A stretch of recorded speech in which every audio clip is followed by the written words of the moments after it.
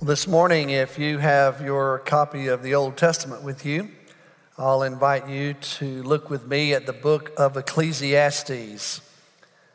That's where we will begin today. And that book can be a little hard to find sometimes in your Bibles. It's on page 807 in my Bible. I don't know if that helps you or not.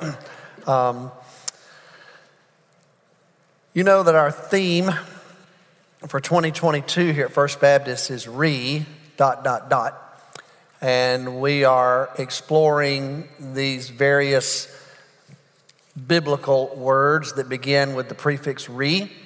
And we're also exploring our theological vocabulary that begins with that prefix re. And so our word for the summer is recreate.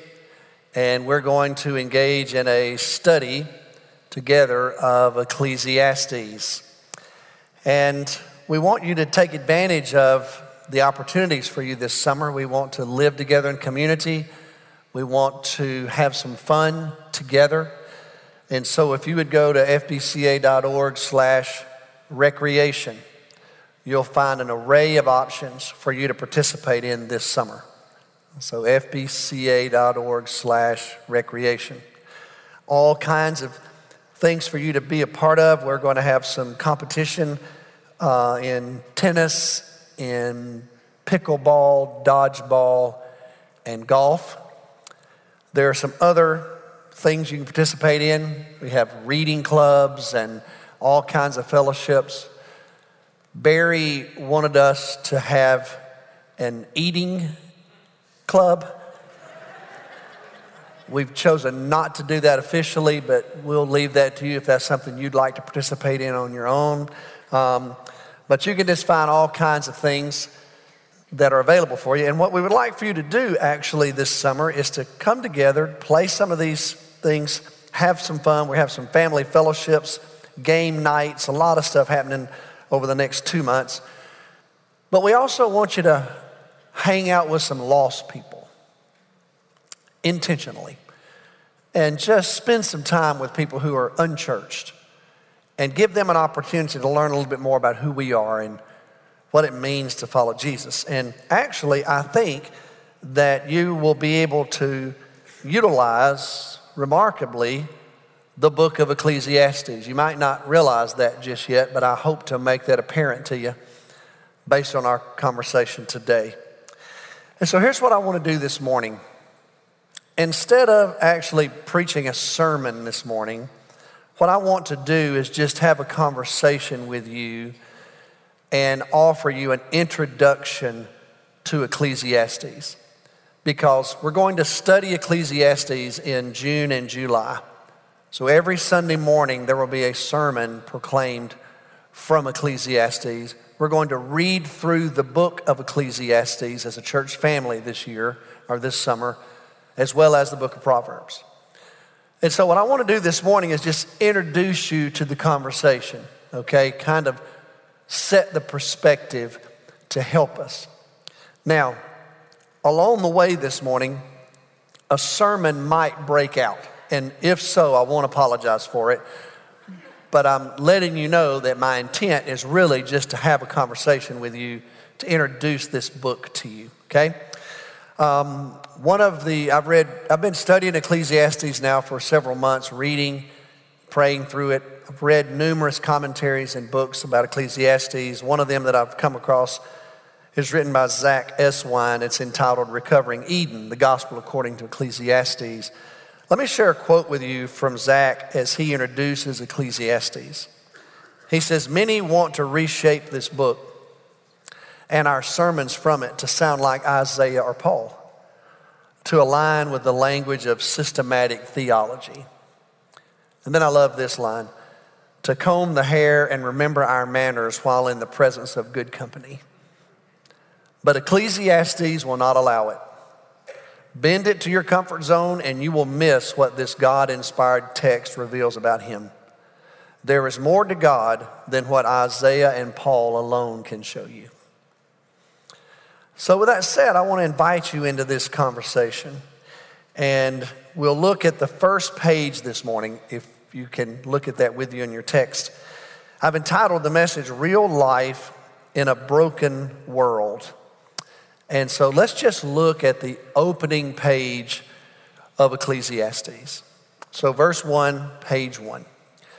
The words of the teacher, the son of David, king in Jerusalem. Meaningless, meaningless, says the teacher.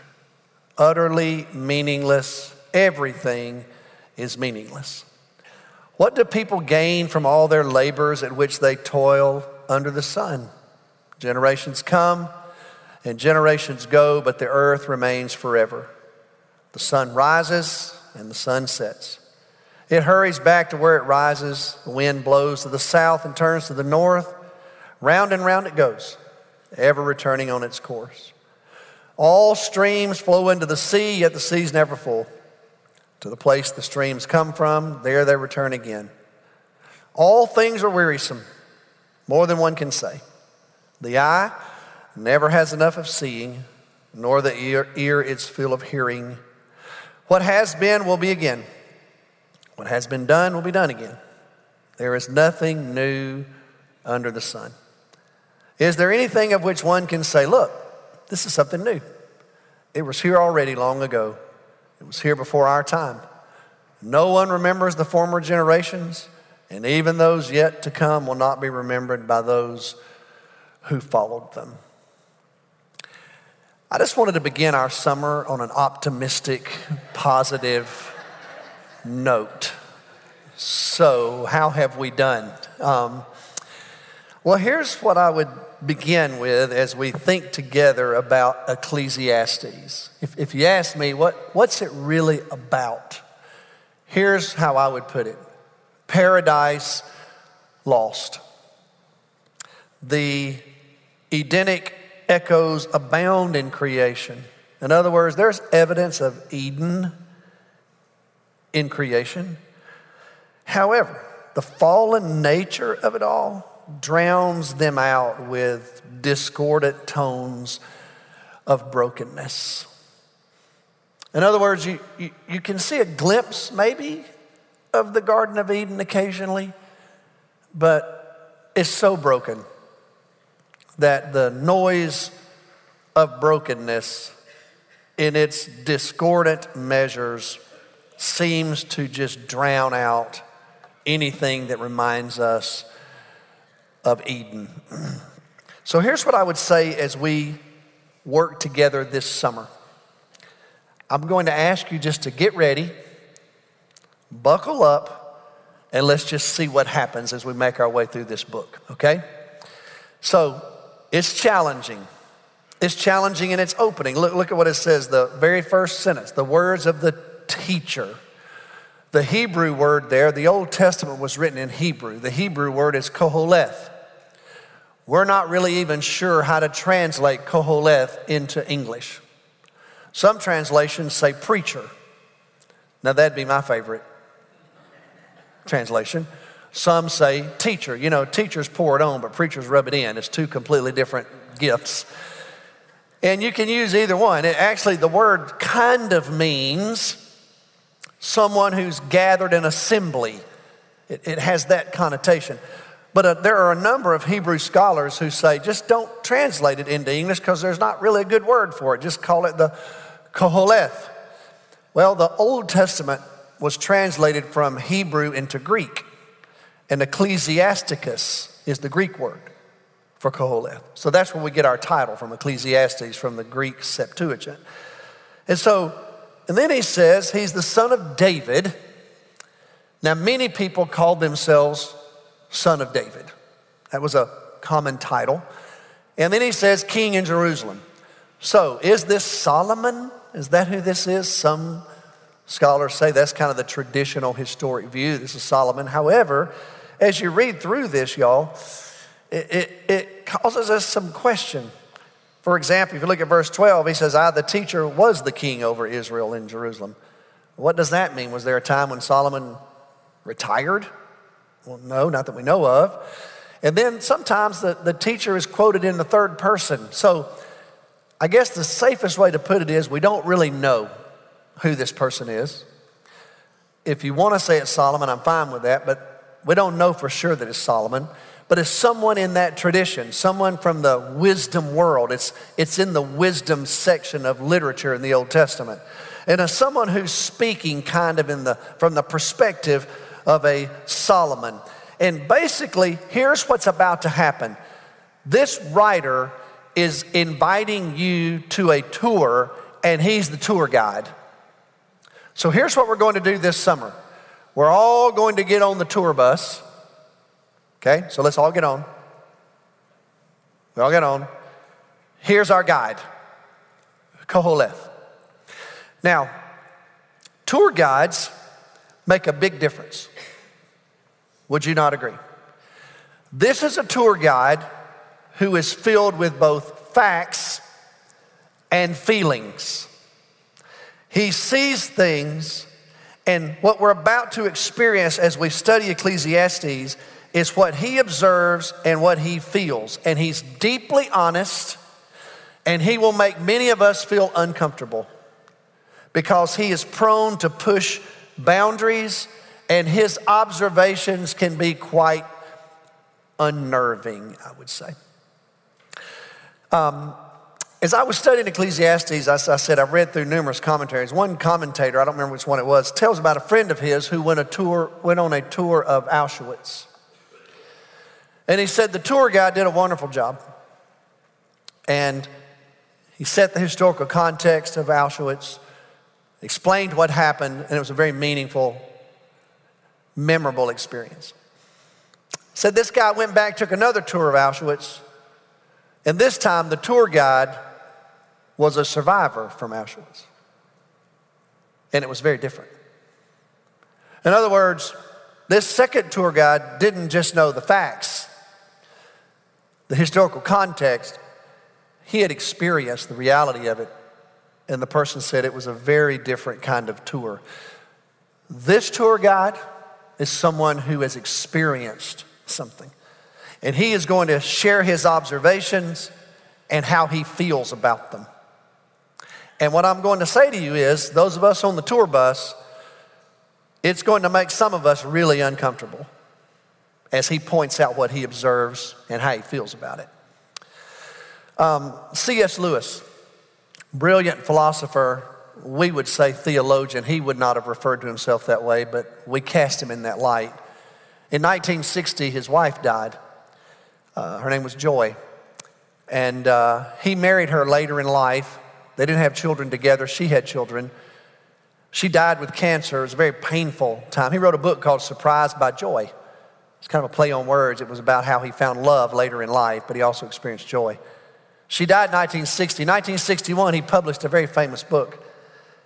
The title of the book is A Grief Observed.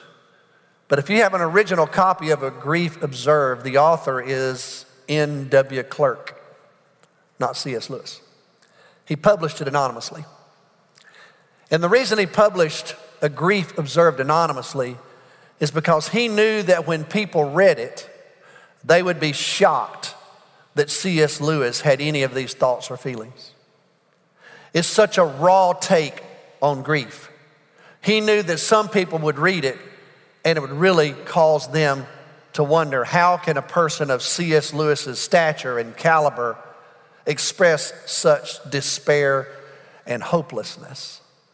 It was after he died, later, the family decided it was okay to republish the book under his real name. And so eventually the book was republished and the real author was listed as C.S. Lewis. And it was shocking to some people. Maybe some of you have read that book. He talks about his wife. He never calls her Joy. He only refers to her as H. Her first name was Helen. And so he's talking about Joy, but he was writing it anonymously, so he didn't want people to know who he really was. It's not a scholarly treatise on grief. It's not a philosophical presentation of theodicy. It's not theologically articulate. It's 4 sections of a husband's grief. And so he gives it a very specific title, A Grief Observed. He says, this is just what I've observed myself. Here's what I have felt. That's all it is. It's raw, it's hard to read, and it can be very challenging. Ecclesiastes is that way. This author is inviting us on a tour, and it's going to be raw and emotional because he feels so deeply. And basically, here's what he says. It all started with such great promise. The Garden of Eden. God created everything. And man, it was awesome. And now, all we hear are echoes from the Garden of Eden. You know, when I lived in Alabama, we have a part of Alabama that's called Tornado Alley. And it's because of the geological formulation of our state. There's just a swath where tornadoes just kind of go through the same area year after year after year. I lived in Huntsville, Alabama before I moved here. Huntsville's a part of the Tornado Alley. Have y'all ever been to tour a place after a tornado has hit it? Do y'all know what I'm talking about?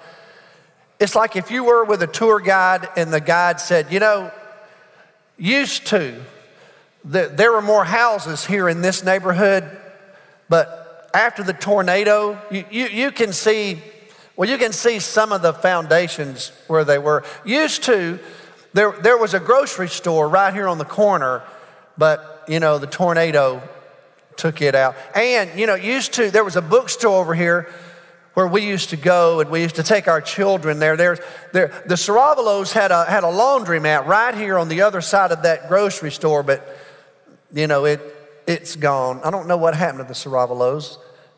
There was a bowling alley right here on the other side of the street. We used to take our family there bowling, but it's gone. Used to. That's how this is going to feel. And we can identify with it in America today. In fact, I think this is a great book for contemporary Americans. Because right now, my nation is gripped by a deep and hollow skepticism. Because people in my nation are saying things like this. You know, used to, we could drop our kids off at school and not worry about them. Used to. You know, used to, we could go to the neighborhood grocery store and we didn't have to worry about a racially charged terrorist taking people's lives in line at the grocery store. You know, used to, we could trust the church. When the church was confronted with some serious, egregious sin, and used to, the church would address it, but we've all read the news. We've seen how the Roman Catholic Church handled sexual abuse and predatory behavior. And now you can add Southern Baptists to the list. You know, used to, we could trust the government to make good, responsible decisions. Now I'm not so sure anymore. In other words, I feel like today Americans are on this tour and it's filled with this listful memory of how it used to be, and now it's really different. Times have changed.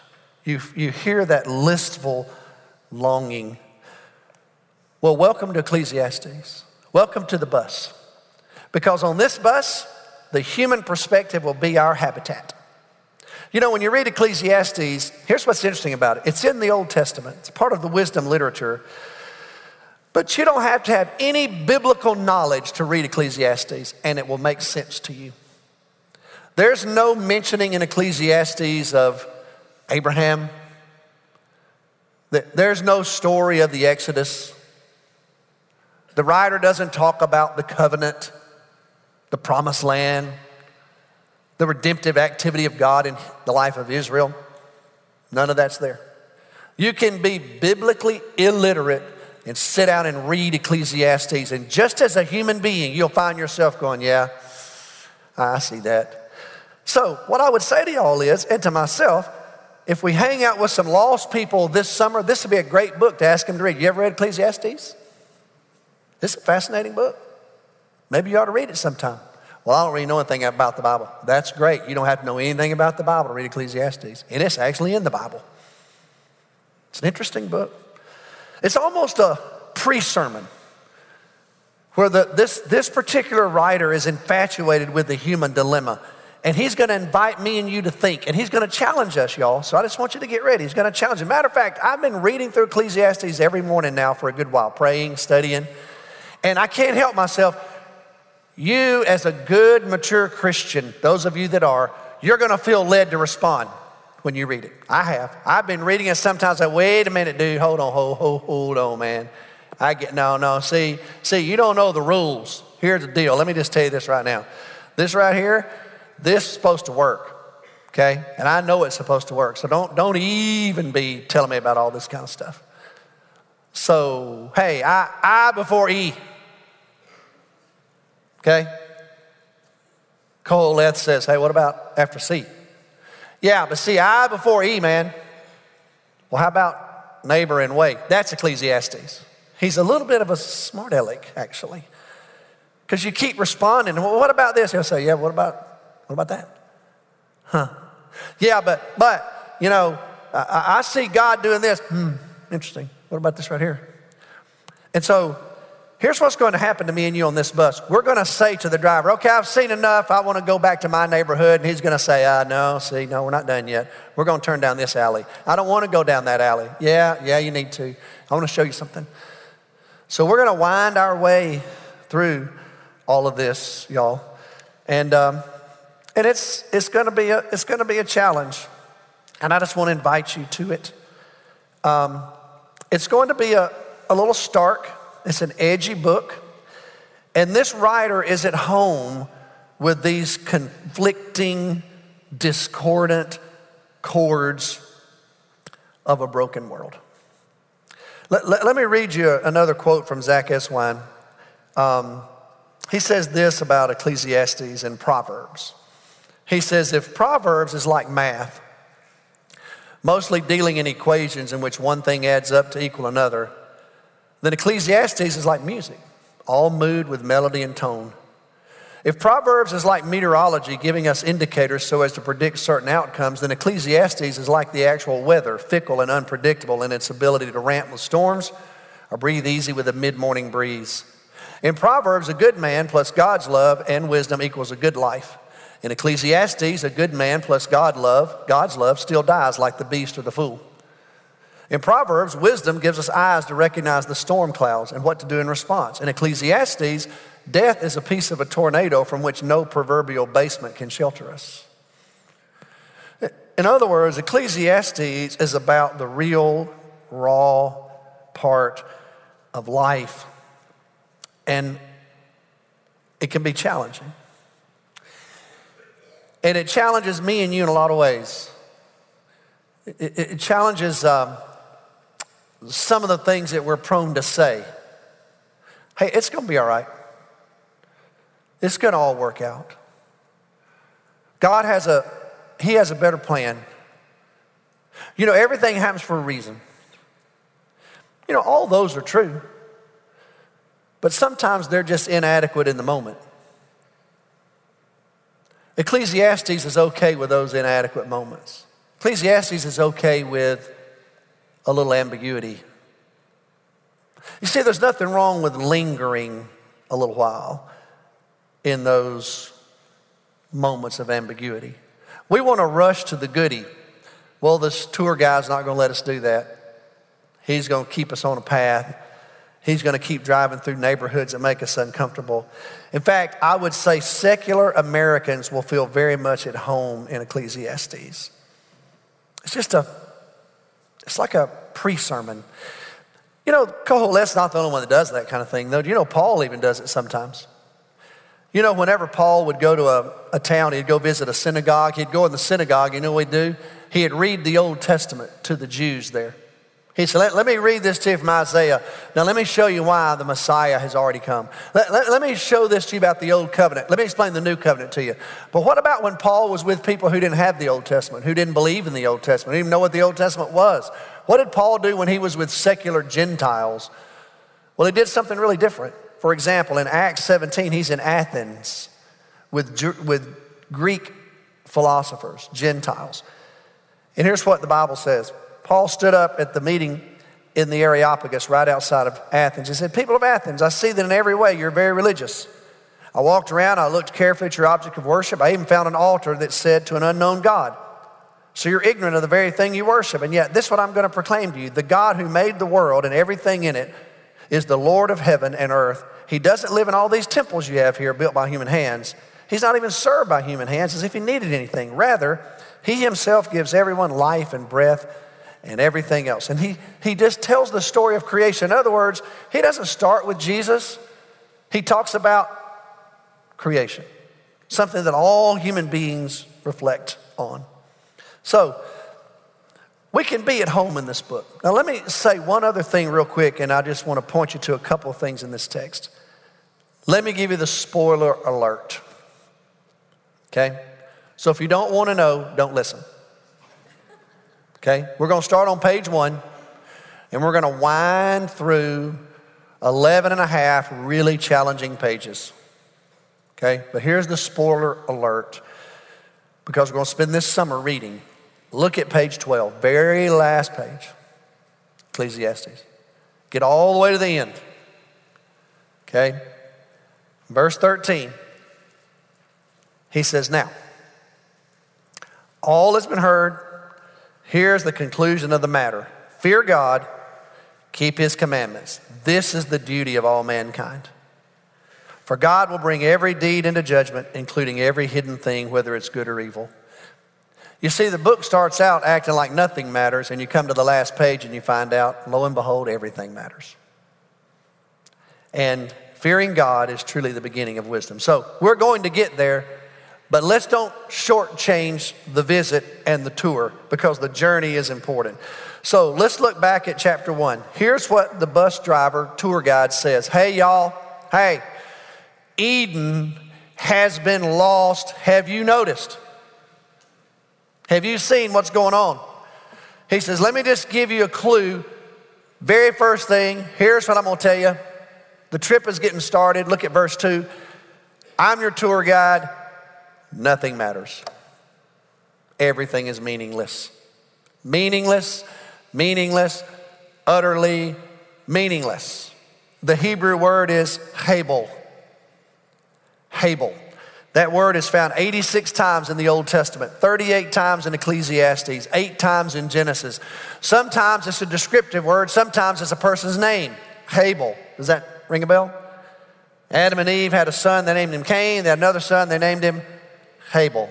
Same word that's found here. What does it mean? It means mist. It means futile. It means empty. It means vain. It means no meaning. Isn't that interesting? There are some theologians who say this is actually a book about Abel. And we've missed it all along. Because there's that idea of retributive theology that if you do good, good will come in return, unless your name's Abel. Turns out if you do good, your brother murders you. That's Abel's story.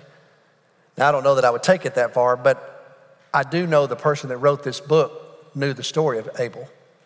It's the very same word, 38 times rather, just in this text. So welcome to my tour. Here's how we're going to start. None of this really matters. It's just not meaningful. Isn't that funny how people can make those kind of statements? You ever heard anybody say there's no absolute truth? And that's an absolute statement. It's kind of funny. Nothing matters. There is no meaning. Well, actually there is meaning, because I understand what you're saying. Well, but what I mean is everything is meaningless. Well, I get it, but I mean, I'm still understanding what you're saying. So there must be some meaning or we couldn't have this conversation. Well, here's what I'm telling you. Everything is meaningless. And then he says this, I can tell by looking at y'all that you don't believe me. I see you kind of poking your neighbor. I'm going to prove it to you. So here's what he says. The cyclical nature of creation, it just points to a deeper meaninglessness. Okay? So, look at verse 5. He says, some of y'all got up this morning and saw the sun rise. Guess what it's going to do tonight? Set. And then guess what it's going to do tomorrow? Rise again. And then what it's going to do tomorrow night? It's going to set again. You're going to get up the next day and guess what? It's going to rise again. It's going to set again the next day. That's just what it does. It just drones on and on. La-ti-da. It doesn't mean anything. Some of y'all like to go down and stand at the river and say, man, isn't it beautiful? Guess what? That river and that stream's just going to flow down to the sea. The sea never gets full. Have you ever noticed? It never gets full. It just keeps receiving all that water. And next thing you know, a cloud comes along, soaks all the water back up into the sky, and then drops it all back down. That stream just runs back down in the sea again. Never gets full. It just goes on and on. And the wind blows, goes wherever it wants to do, blows all the way around the world, starts all over again, just keeps blowing. Once again, la-ti-da. It just means nothing. So there you are looking at something that God, you and I would say, well, that's a sign of God's design. But if you're looking to it for hope, it's just meaningless. Doesn't mean anything. So we don't necessarily have to be all that infatuated with it. And you say, he says, all right, I can tell by looking at you that you're going, yeah, I get that, but I'm going to tell you something. What we do matters. He said, yeah, seriously? You actually think that your life matters? I mean, is that what you think? Here's what he says. Human accomplishments seem so meaningless in the grand scheme of things. Look at verse 3. What do you actually gain from your labor? What difference do you possibly think you're making? Look at verse 8. Everything's just wearisome. Your eye, you never get enough of seeing. You never get enough of hearing. And you've never done anything original because somebody else has done it before you and probably done it better. As a matter of fact, nobody is going to remember you. I can see right now you're looking at me thinking, man, he didn't know what he's talking about. What I'm telling you is nobody is going to remember you. That's what's going to happen. Generations will come, generations will go, and the people who come along after you will forget you. Trust me. Who won the World Series last year? Who won it 5 years ago? Who won the Super Bowl last year? Who won it 28 years ago? I don't know. How far back do you have to go to the Cowboys? What is it? Let's see. Who won the Oscar last year? Who won the Best Picture last year? Who won it 10 years ago? Who won it 20 years ago? The deal is, you know what happens? People just forget. How many people do you know? How many people do you know? Well, how many people have lived? Think about how few people you know compared to all the people that all lived in the whole history of the world. The bottom line is, the writer says, y'all, your life, you think somebody is going to come along and go, man, this person was influential. No, they're not going to remember you. And if they do, they won't care. Generations come, generations go. Some of y'all are saying, I want to get off this bus. You can't get off the bus. We're forcing you to stay on this bus. Now, one other thing. There is nothing new under the sun. Look at verse 3. Do you see that phrase? Under the sun. Verse 9, under the sun. Now we get it. 30 times in Ecclesiastes you'll find that phrase. Now I'm starting to understand. You see, this writer is only viewing the world under the sun. And this person's looking for ultimate meaning under the sun. Guess what? Your neighborhood is filled with those kind of people. Your office is full of them. They just live under the sun. And if you live under the sun, and that's all you do, you can do whatever you want to do. You can just make it up as you go. You can change whatever rules you want to change. Words have no meaning. Institutions aren't valued. You're just under the sun. I was reading an article this week. There's a lady in India this month that's marrying herself. Marrying herself. You know what it's called? Sologamy. I've got a name for it. You're going to have to go look up sologamy because you don't know what it means. I got a word for it. You know exactly what it means, but I'm not going to use it this morning. Isn't that interesting? How can you marry yourself? Well, If your whole life is under the sun, you can do what you want to do. You can change whatever you want to change. You can act like things don't matter. You can decide for yourself what matters. This writer is giving us a tour of life under the sun. And it turns out it's really broken. One other quick word, and here's kind of the sermon. Can I do that? It just may break out. Let me offer you this word as we get ready to start our journey for the next 2 months. There is someone wiser than Solomon. Jesus, Matthew 12, the Pharisees said, "Show us a sign."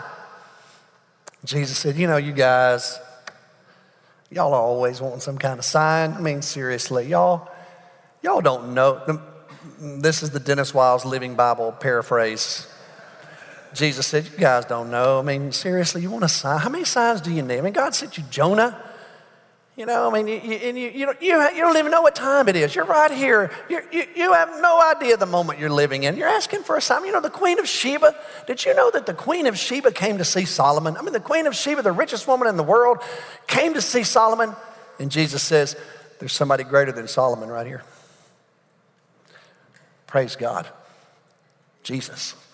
So as we're reading this, we're also listening for the voice of Jesus. And you'll hear it along the way. This writer says, what will it gain a man when he experiences this toil and labor?